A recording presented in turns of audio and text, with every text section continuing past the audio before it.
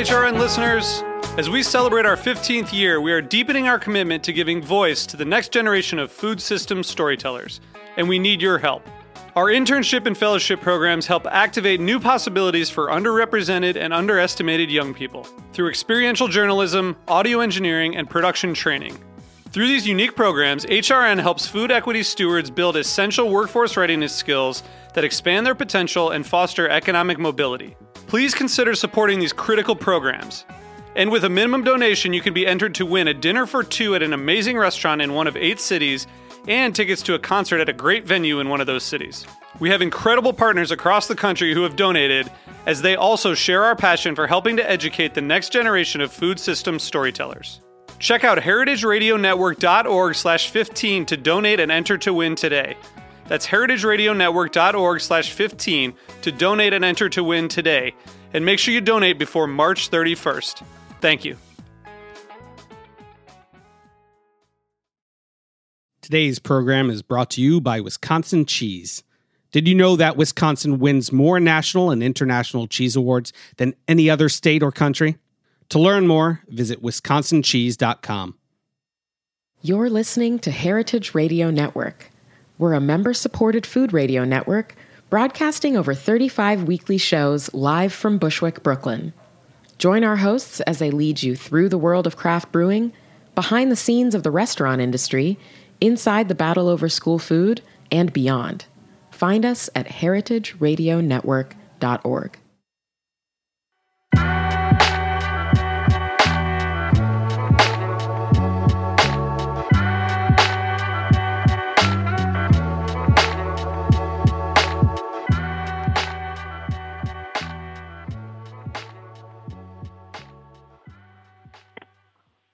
Hello and welcome to Cutting the Curd. This is Greg Blaze. On today's show, I'm joined by the wonderful Homa Bashtaki of White Mustache Yogurt. Thank you so much, Homa, for coming on the show. It is my pleasure, Greg. Thanks for having me. Yeah, man. For those of us who haven't had the pleasure of trying or knowing about White Mustache, Homa started her company alongside her dad, who has a really amazing white mustache that's the namesake of the company. She focuses on traditional techniques and small batches, making yogurt the way her Iranian grandparents made it. One of the things I love most about White Mustache is that Homa has really championed Whey as a thing worth celebrating and enjoying. I want to talk about Whey a little bit more after the break, but for now, I wanted to talk about your yogurt, Homa, and your company. Why did you start to make yogurt in the first place? Well, I don't really know if it was an intentional start point. Like, we always made yogurt in our family, and my dad always made it at home. And it was just something that was always there that I took for granted. And it was only when I moved away to college or would get homesick that I would even make it for myself. And also just because I was a little cheap. I was a college student with very little money, and I knew I could make my own yogurt for a lot less than I could buy it for. And then what made us start it as a business is that I had found myself during the 2009 crash. I'd gotten laid off.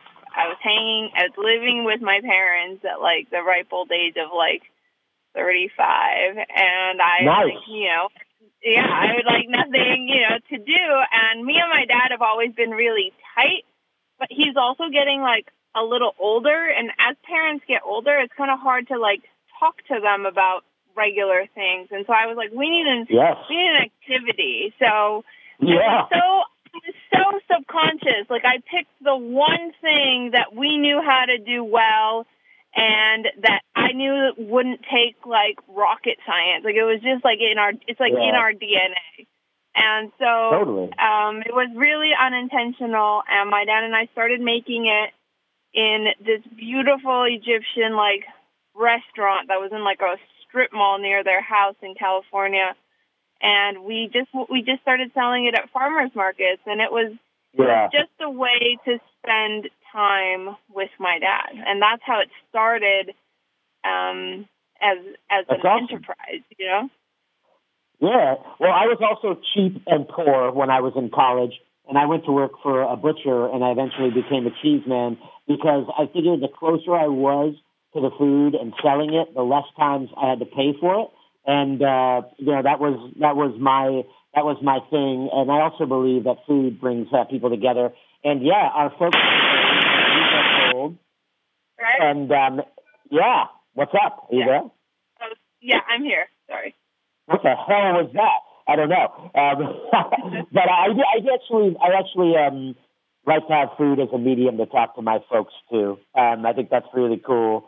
What were you doing in 2009? You said before the crash. What were you like running a Ponzi scheme or something like that? Were you cheating the economy or what's going on? No, I was a cog in a wheel at a very big law firm in New York City, and I had I had practiced law. I was working at Sidley Austin in securities and derivatives. The entire market had crashed.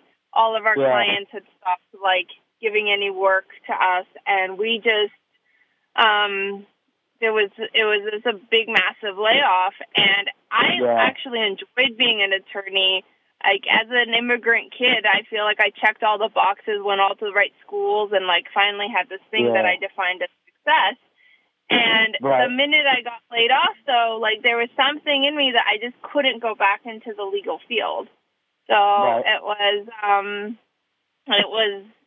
a time of self-discovery after the 2009 crash. But before then, I was a associate doing this doing stuff.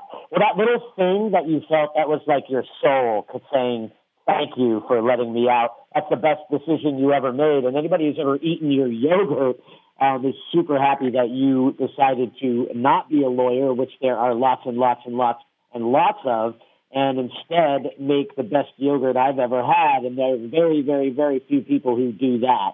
And I know your yogurt because I lived on it. Homa and I were together out in L.A. Building Italy, working vampiric hours together, which is awesome. And I got to know her a little bit better. And she also fed me all the time, whey and yogurt. I literally lived off of these things as I was working overnight.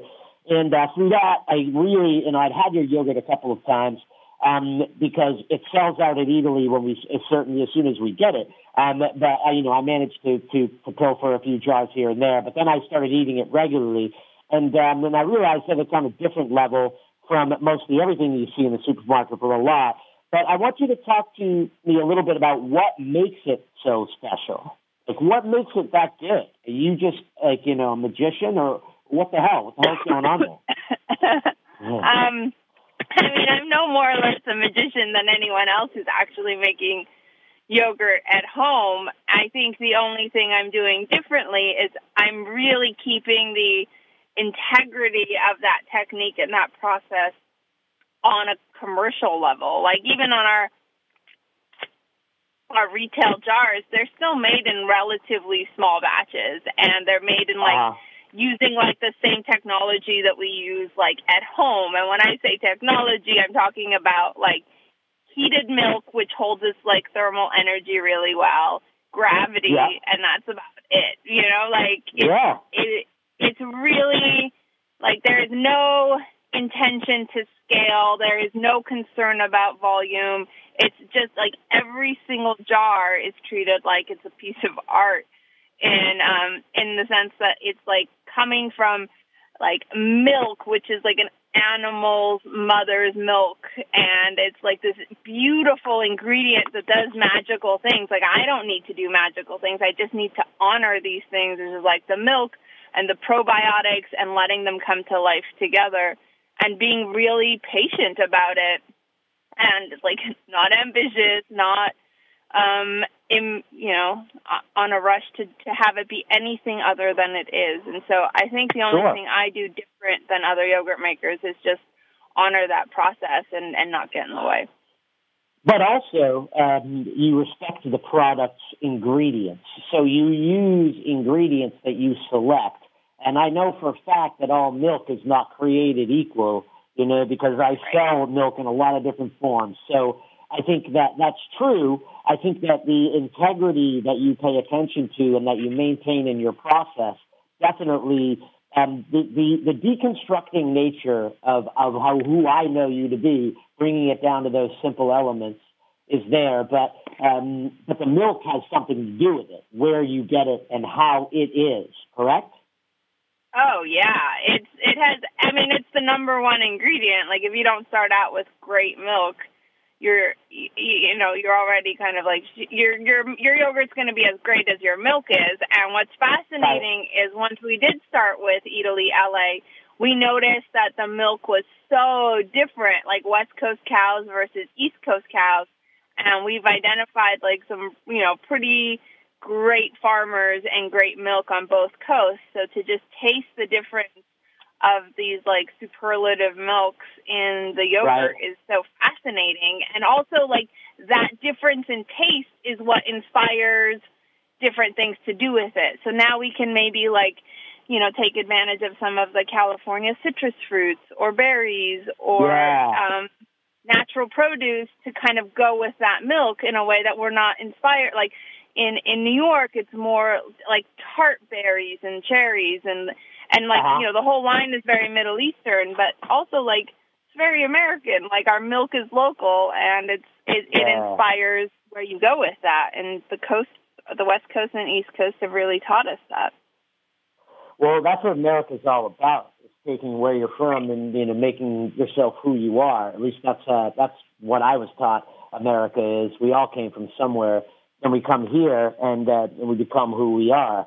I hope. What's the difference between West Coast and East Coast milk? That's really interesting. So first thing, how does it taste differently to you? Yes.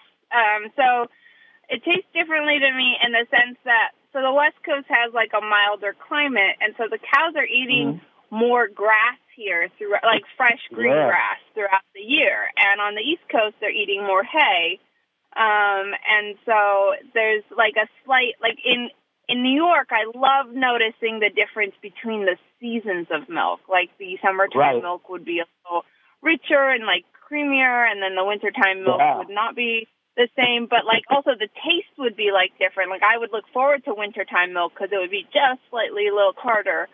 And the West Coast has just like this very sweet, creamy, buttery milk. And producers here are allowed to not homogenize their milk as strongly as the East Coast is. So that's an added perk. That's big.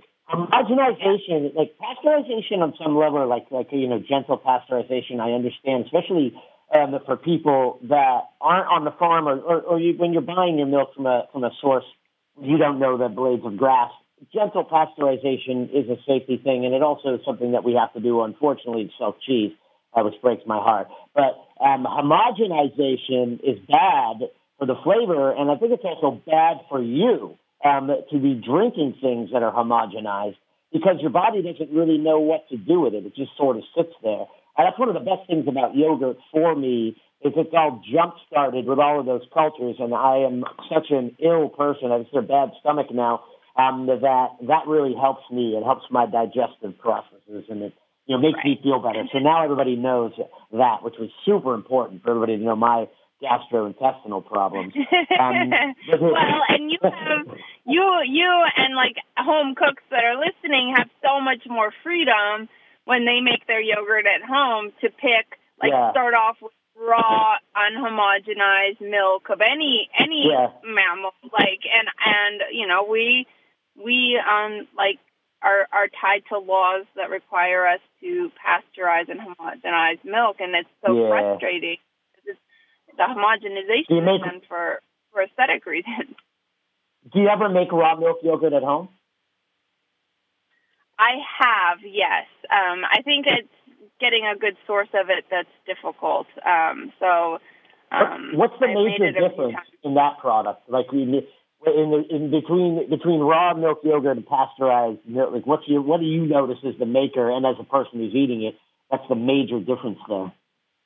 So the major difference is in when you incubate it, the layer of cream rises to the top of a raw milk yogurt, and then once you've set your yogurt and you want to get it either strained or not strained. Once you mix the yogurt stays pretty uniform, but it has like a creamier, more buttery taste to it. So that would be the main difference that I noticed. That's awesome. So your yogurt is special, but because you know where you get your milk, you keep your processes simple, you honor the processes that you use, and you're patient and smart, and you don't rush that, and you aren't concerned with how much you make and how much you get. It's because it comes from something different, right? I mean, making yogurt was and is something you said that brings you closer to your dad, and it helps you communicate, and it also helps to sustain you in times when money is tight.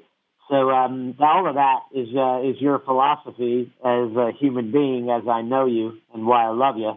But it's good that people know that, because there's a lot of shitty yogurt out there, to be honest. Right, and I think if you or me, when I entered a market that turned out to be like quite saturated, like the yogurt market is, and how much difficulty we had in maintaining our technique and maintaining the way that we make yogurt, every batch is an advocacy effort. Like, I know, it's nice to talk about the milk and, like, how much I love it and our sources of fruit and everything. But I also know, like, there are a million things that I can do better. And it's focusing on the million things that I can do better that is going to, like, make everything better. Farms aren't used to people asking for raw, unhomogenized milk or pushing for it, because it's like you're met with like an entire wall of bureaucracy that prohibits you from going through that.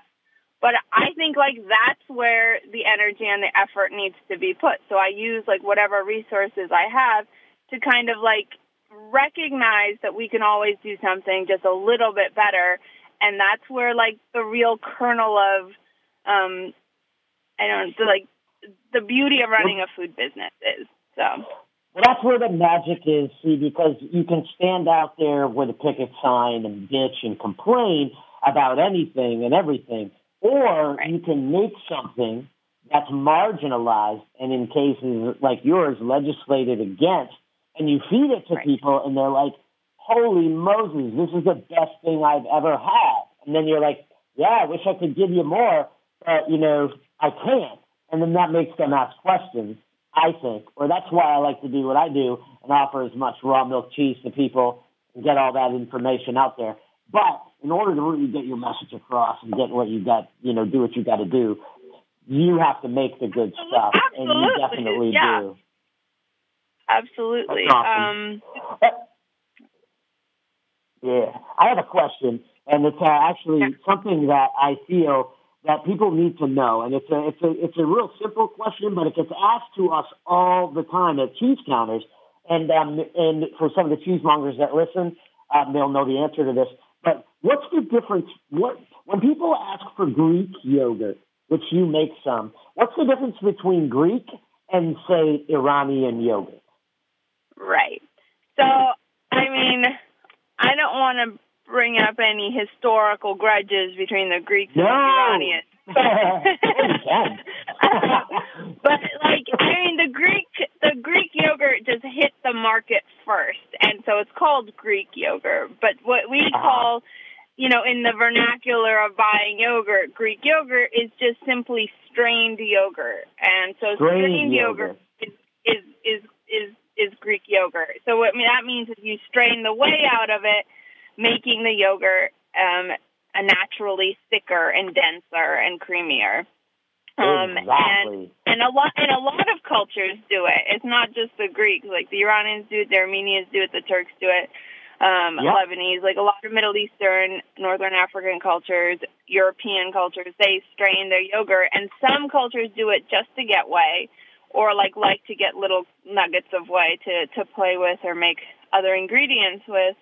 And then we have a batch of yogurt that's unstrained, and that's just regular yogurt. Well, we call it Iranian yogurt, and that's call it Persian. That's trying to put our flag down in the market. Yeah. But there's the differences between strained and unstrained yogurt. And when you hear Greek yogurt or Greek style yogurt, it's a strained yogurt where the whey has been removed. Yeah, thank you. Because I think that people get confused because they don't know the difference. Yeah. I mean, I know the difference because it's very valid. you know what I mean? Now, I prefer the ones that are unstrained, as you know, because that's the ones that I always have to, my job is to quality control the product. So at Italy, and I got to really check to make sure your unstrained yogurt is good pretty much every day I come across it, Right. I totally don't trust you. I got to make sure this stuff's all right. But I really like that because the texture's better, you can drink it, right? But that's just me. Right. I feel like when you go into the world of unstrained yogurt too, that's where your palate is open to going the opposite way most yogurt is, and instead of going sweet yogurt, you go savory yogurt, which is a particular passion of mine. And a traditional way, like a lot of Middle Eastern cultures, and especially Iranians, have their yogurt savory. And we have this special yogurt called musir, which is with a shallot. And it's so foreign to people, but I love surprising them with the flavors and the versatility of it as an ingredient. So that's fun. It's amazing shit. That's awesome. And I could talk to you for a long time just about types of yogurt. But there are other. I got to ask you some other stuff. So I want to ask you.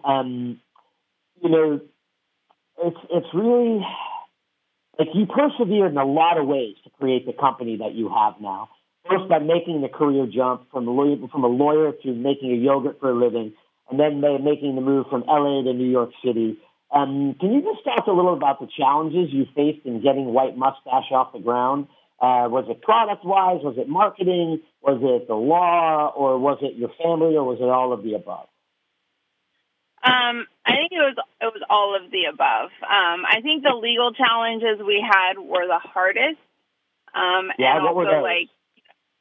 So when as we're talking about the idyllic spending time with my dad at farmer's market, the real story after that is within 3 months, California shut me down at the farmer's market because I wasn't using these 1940s laws that regulate milk, which means that when you make yogurt or any grade A product, it never touches human hands. And my whole process is about, letting it strain and getting whisked and letting it incubate over stovetop and capping it and canning it each jar by hand. And that wasn't allowed. And for 2 years after I got shut down, I was threatened with a $10,000 fine and a year in prison.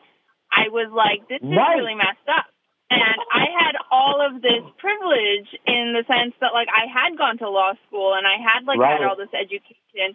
And, my friends hooked me up with, amazing California attorneys who took on the case pro bono. And, I know it sounds silly, but for, 8 gallons worth of yogurt a week to go to a farmer's market and sell with my dad, I was going up to Sacramento and submitting lab results and talking to, assemblymen to try to pass bills. And, after 2 years, it became very clear that, I was not going to win this battle here in California, and it was so frustrating.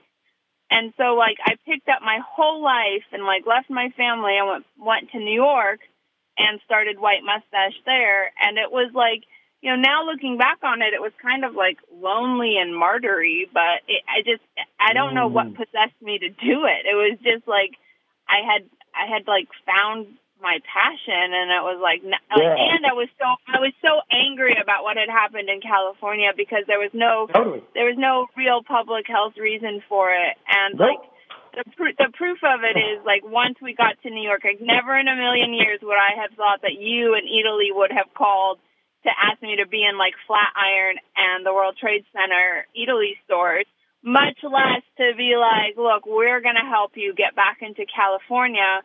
And you guys set up the most beautiful clean room here in California that lets me not only make yogurt, but also prove the point that, I can make yogurt in California, and it's awesome.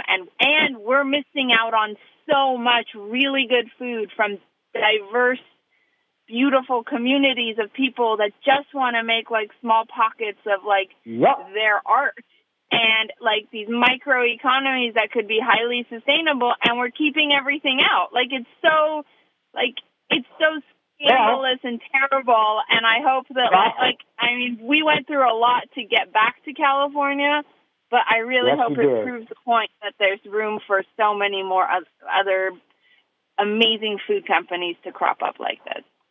One thing I love about Eataly, and I've been with Eataly since the beginning, is that Eataly affords us the ability to do that because of its affiliations with slow food, and because the people who founded the company, like Alex and Adam Saper, who met with you guys that day, and the Bastianics from the Pali Restaurant Group, and Nicola Ferranetti, and my guy Dino Bori, like. These are people who believe, and I really, really, really am happy that we got to bring you back to Los Angeles to stick it to the government because they're fools and they don't know what's good for us. Well, they know what's bad for us, and that's what they tell us to eat all of the time. But, if we can win the little battles like that, like you started out with bringing This isn't a little battle. I mean, Greg, no, this isn't a little battle. This is a huge battle. Like, you've changed, and, like, this whole thing has changed the course of a life of an entire family and an entire, like, tiny little Zoroastrian community here in California where I've, like, now hired, like, a few people, and it's been, like, incredible. And so it isn't, like, it might be a tiny, but, like, to, like, quite a few of us, it's been life-altering. And, like, I don't mean it that way. I mean, I respect what you do fully. What I mean, what I'm really saying is that any war, and our war is on bad food and stupid legislation, those wars are won by winning all of the small battles. You know what I mean? You can't take on bad legislation in the United States government all at once. No one wins that way. You have to get yourself in there, get the proper education, find yourself in the right spot, and have the passion and the perseverance to fight those little battles one at a time until you can make that change. At least that's how I try to operate, and I think that that's how we like to operate together. So I certainly didn't mean it in that way. Right, and find like-minded people and listen to them and really follow the advice of people who've come before you and failed. I feel like sometimes the failures that have come before us can inform us the most on how, like, the next, like, I hope that, like, there's, like, the next generation of yogurt makers that are going to do it better than I do, and I can't wait for that. What's your advice to those people, folks who want to follow in your footsteps? I have to tell you, anybody that's listening that wants to get Homer's yogurt, you can only get it in a couple places in New York City and at Eataly, Los Angeles right now. But for those people who want to do things like you do, specifically make yogurt, or even just make yogurt at home, what's your major piece of advice to them? I think my number one piece of advice, whether it's as small as making a batch in your own kitchen or as big as, like, trying to launch a business, is just focus on the product. Like, focus on the integrity of your product and make that paramount above everything else. That's awesome. Well, look, guys, we're going to take a short break because we talked for a long time, and we have to take a little break. That's how we do things. But when we come back, we're going to talk about the byproduct of Homer's yogurt, which is the whey. So hang out with us for a minute.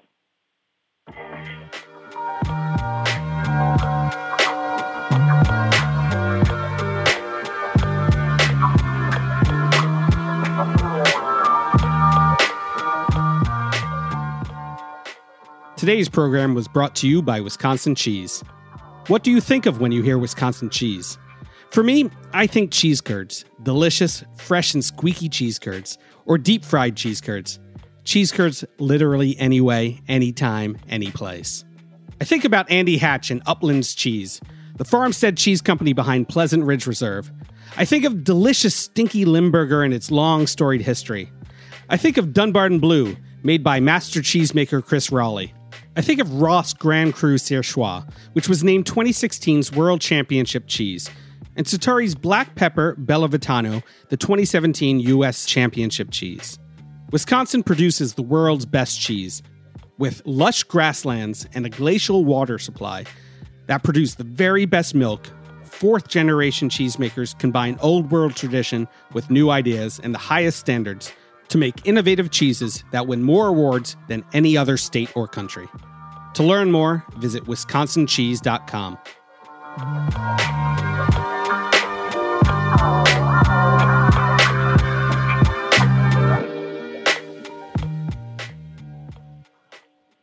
All righty.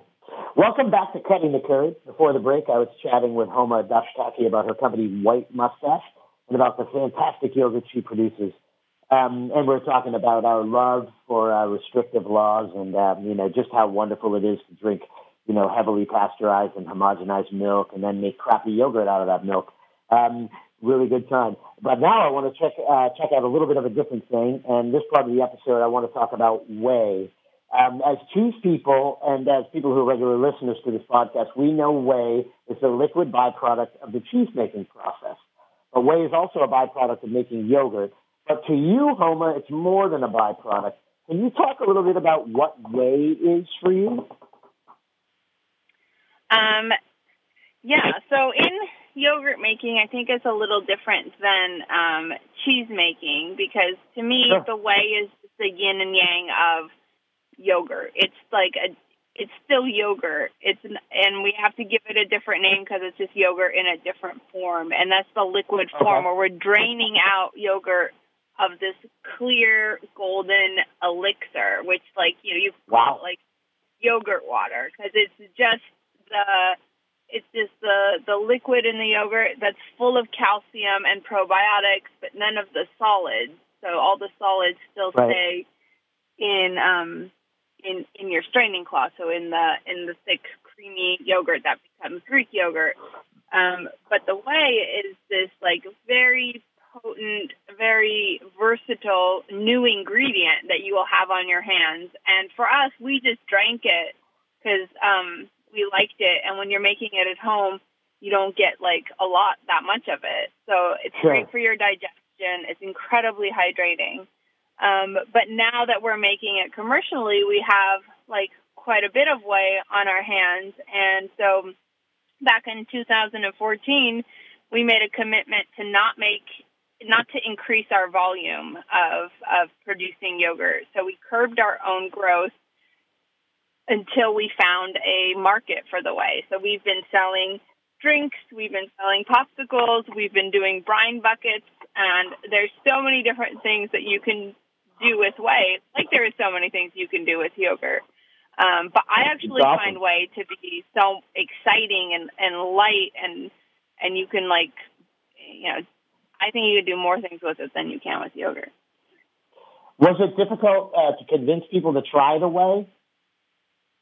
Yeah, I think it was, and I think I was a little cavalier about it because I knew what it was and I was familiar with it. And I was like, drink it, it's delicious, you'll love it.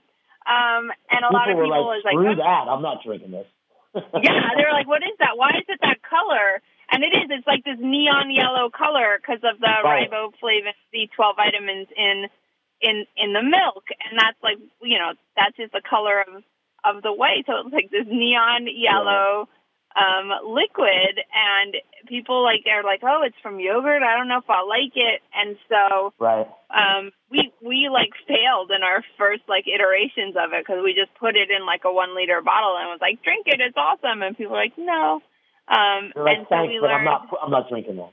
Right. And so, but people who were receptive to it were bartenders. Bartenders were the most receptive to make funky drinks and experiment with it, and then chefs as well to brine with it or bake with it, which is exciting. Yeah, well, what we learned. Can you do? What is everything that you can do with whey? You can brine turkeys in it. I know that. Why is it so good for that?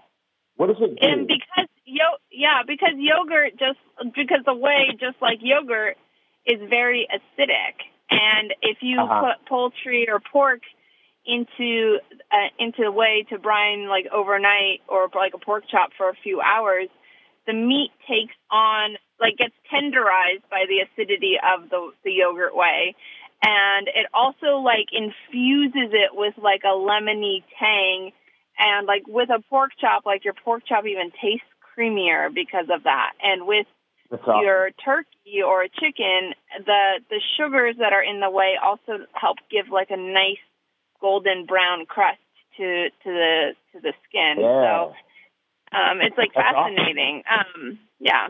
Well, this to me also because, if you're being familiar with the cheese making process, really simply, you take the milk, you acidify it, coagulate it, the curds and whey split, boom. You have whey that sometimes is turned into ricotta by reheating it, I always equate it to like scraping the jar that you have a jar of peanut butter and it looks empty, but you can still see some clinging. You're like scraping a little bit more. And that's what ricotta is to me. It's just getting a little bit more out of the whey. And then usually that is either thrown away, which is not good, or it's fed to animals. Pigs love it. And then they thusly, they take those pigs and they make ham out of it. And could you make ricotta out of the yogurt whey if you wanted to? No. Why is that? I don't think. I think because there's no solids for it to hold on to. Nothing. Yeah. Gotcha. That's cool, man. Yeah, the whey beverages I really thought were cool. People who are listening that are like, what the hell are you guys talking about? It is. It's like initially this liquid looks a little funky only because it's almost green. You describe it as golden, but it looks almost green in the bottle, and people are like, huh. Even though those people regularly drink Gatorade that is like bright blue and, that looks like Windex. I am guilty of that myself. And like these awful colored, these drinks, it's so pure. I think that people are put off by it because they're so used to drinking things that don't look like that. But the whey beverages that Homer makes are awesome. She does one with pineapple, and then the ginger one. Like they're just really good. They're really refreshing. And then also you're going to make popsicles out of them sometimes, right? In your freezer or something like that. That was something that I wanted to do myself. I froze some of your pineapple whey and turned it into ice cubes in my refrigerator, which I thought was really awesome. I just put them in my water. You can do all of that, right? Right. You can use those ice cubes as well if you're making a punch or a cocktail. You can turn them into little popsicles as well, and like it's good for kids with like the digestive issues, or with like if you're sick or you're elderly or you want something easy to go down. Like it's really light, right? And so we learned with the drinks that adding like tart, fruity flavors to it, like just pineapple juice or passion fruit juice or honey lime, makes it really like pop a little bit. And with the popsicles, like our brand is like a little, it's like a father-daughter team who started it. Now my sister's roped in and my mom's roped in, and like it's like this very nostalgic thing. So we put the popsicles in like these old school like Otter Pop style gourmet, little vehicles. So, I love that. So we're trying to have a little fun with it, and also, Well, I like I said, like I suffer, like my body. I treated it like an amusement park for a long time, and now it doesn't work like it used to. But when you started feeding me the whey, I was energized and my stomach felt better, and all of that massive amount of like probiotics cultures that are good for your guts are in the whey, and it was light. Like it has the appearance of being thick and almost viscous, and then when you drink it, it's not like that at all. The tart flavors, they really appeal to me. And most of the stuff you do, I'd say that there isn't a single product I've had in your tiny little line that I wouldn't, completely be gluttonous with if I had the opportunity. I know people who may or may not own the company that immediately buy cases of the yogurt as it comes into Italy. It's just, that's how good your stuff is, and I love your philosophy and just everything that you said. It's interesting when you're dedicated to something, and you're in it. Your head is in it. Like you're in the pot. You're in the field. You're in the cheese making vat. Like whatever whatever you're into, all of those philosophies come out through the work that you do.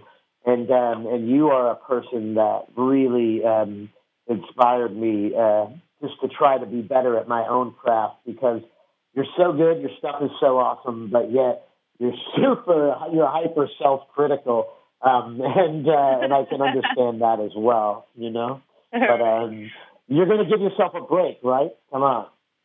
Or are you? I can't.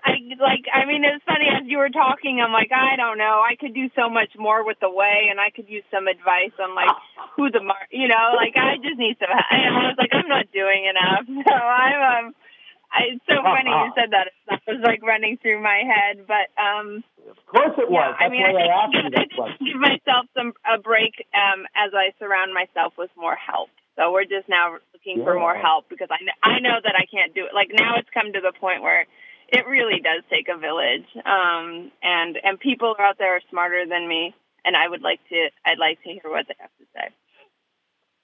Well, Homer, man, it's great to be able to work with you. I'm really glad that you got in, that we were able to help you out, that Italy was able to help you out, and that you just make great yogurt, and that it's available, and that you're out there and you get to do, you might have been a good lawyer, and I'm sure you were, because I've argued with you late at night, and I understand that you're really good. But I think if you believe in that sort of thing, that this is your path. This is the way you were supposed to go, and I hope you agree with me.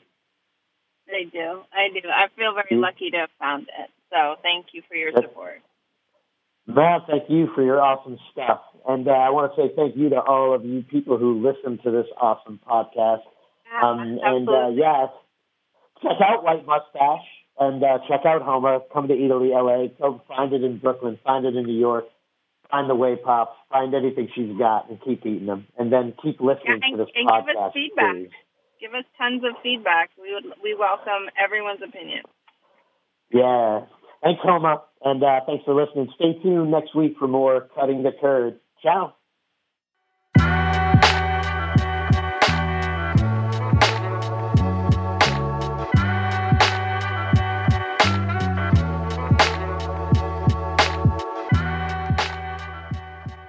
Thanks for listening to Heritage Radio Network, food radio supported by you. For our freshest content and to hear about exclusive events, subscribe to our newsletter. Enter your email at the bottom of our website, heritageradionetwork.org. Connect with us on Facebook, Instagram, and Twitter at heritage_radio. Heritage Radio Network is a nonprofit organization driving conversations to make the world a better, fairer, more delicious place. And we couldn't do it without support from listeners like you. Want to be a part of the food world's most innovative community? Rate the shows you like, tell your friends, and please join our community by becoming a member. Just click on the beating heart at the top right of our homepage. Thanks for listening.